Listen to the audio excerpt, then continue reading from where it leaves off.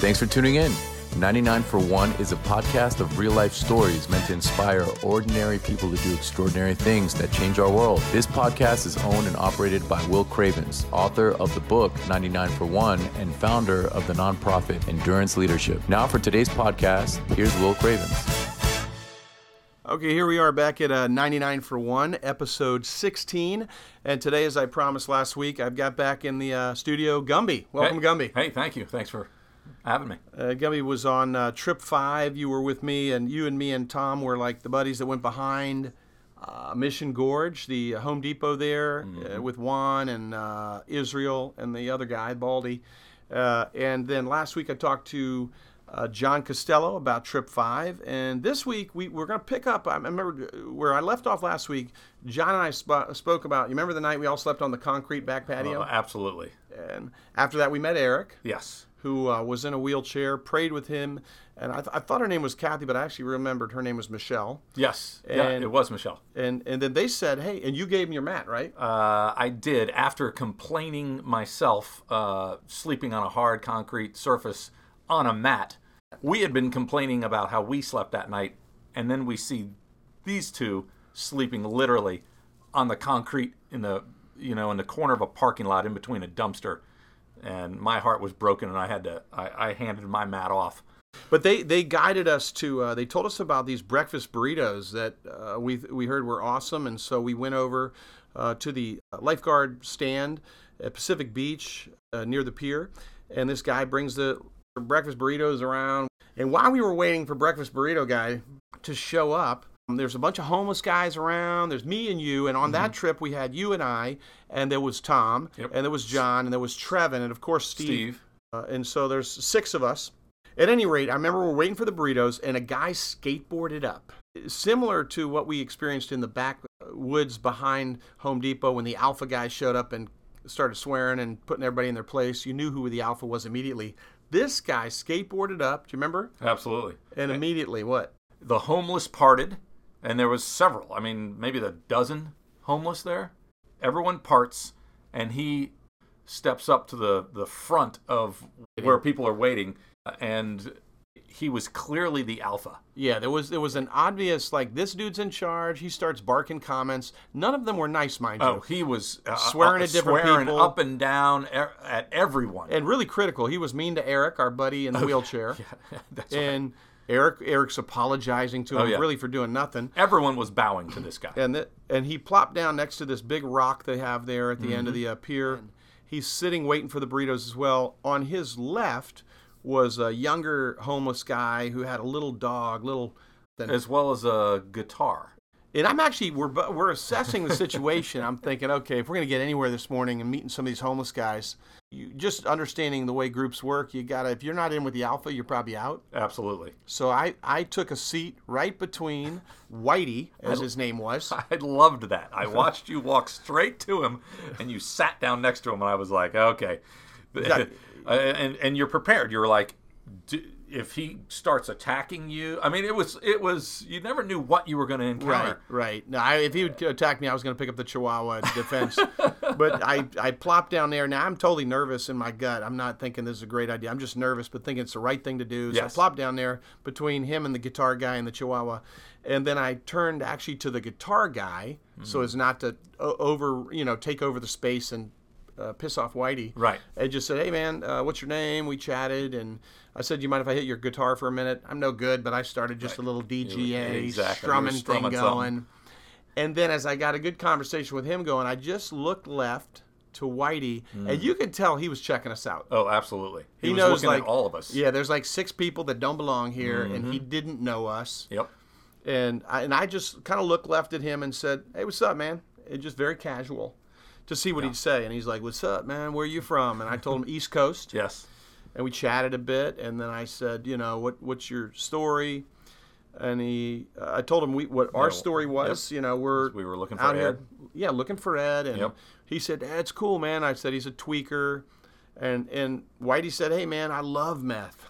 I remember he made a comment. He said, man, the only thing in my life's never let me down absolutely is crystal meth. That's it. It was definitely bragging. And I'll never forget the guy, I think his name was Seth, with the guitar on my right. Yeah. He pipes up and goes, "That's not true, Whitey. Last week, you got high, you passed out, and when you woke up, everybody stole everything out of your pockets. Everything. It sounds like meth does let you down." That's right. I remember his number 2 started putting him down, and then he said, "Your story doesn't really hold up, Whitey." And Whitey barked at him and put him Shut in his him down. place so quickly. So I actually, as I'm talking a little bit more with Whitey, I remember asking him, Whitey, is there anything we can pray for? That's one of the things we do. We're here to encourage everybody we meet. Asked him if he'd seen my friend Ed, which he had not. He said, "No, I'm not interested in prayer." And then again, going on a hunch like we had when we were with Juan behind Home Depot, I said, "Do you have children we could pray for?" Yeah. His demeanor shifted. You got the heart of a dad who all of a sudden comes out underneath this hard facade dealer. Sure. And he said, yeah. And he wanted to pray for his daughter. Yep. And so he told me her name. And I put my hand on his shoulder, started praying with Whitey. And he got choked up. Yeah. We finished praying for her. And his whole demeanor now is like softened. The hardness is melted. And I said, "Whitey, when was the last time you talked to him?" Years. Why is that? And I'll never forget his phrase. He said, "I got out of the way for a better man." Yeah. What does that mean? Gosh. He said, "I'm a horrible dad. I'm an addict. I used to be," he said, "an alcoholic. When I was had too much booze, I would beat people. I needed to get out of the way." At least he knew enough to get out of the way because he was hurting his family. Yeah. And I said, "Well, you're not beating people anymore, right? Did you get rid of the booze?" And he said, "I gave up alcohol for meth." I'm like, "Well, okay, wow." I said, "Well, have you spoken to your kids?" And he said, "No." No. Yep. And I said, "Why?" And he said, "As I told you, I got out of the way for a better man." And I just paused there and thought, there's no way that a kid on the planet doesn't want to just know that it could do damage just to hear that your dad loves you. I said, "Have you ever thought about just reaching out to let him know you love him and you think of him?" Yep. I mean, do you think of him? He's like, "Of course." Yeah. That's why he wanted to pray. So, I said, "It's something to think about, Whitey. Maybe, perhaps, you could reach out, let your kids know you love them." Because you mentioned a son and a daughter. Yeah. He said he had 2 kids, right? And I'll just never forget that sort of moment that this guy went from hardened, nasty, yell at people alpha to this soft dad figure who now all of a sudden's contemplating his parenting and his life. Yep. So as we do every week, Gumby, we ask this question, what about you and me? So like if you're listening out there, are there any takeaways from what we learned that day, what we saw that stands out to you? One application was with Eric and Michelle, the homeless couple. They were sleeping in the alley. Absolutely. And we saw them being bullied by Whitey, this alpha homeless guy. And we literally stepped in the way in between this guy, Whitey, and the rest of this homeless group that he was bullying. He was treating pretty harshly. Absolutely. Yeah. And we took his focus off of them and we engaged him. And I think it was how you engaged him. Because I think you can engage him a couple of different ways. Yeah, you can actually stand up to a bully and try to shut him down with force. Or we actually went over and sat down next to him, asked him about his life, and started loving him. Yeah, absolutely. And the whole dynamic shifted, diffused his anger from those people. All of a sudden, now he's talking to us. Yep.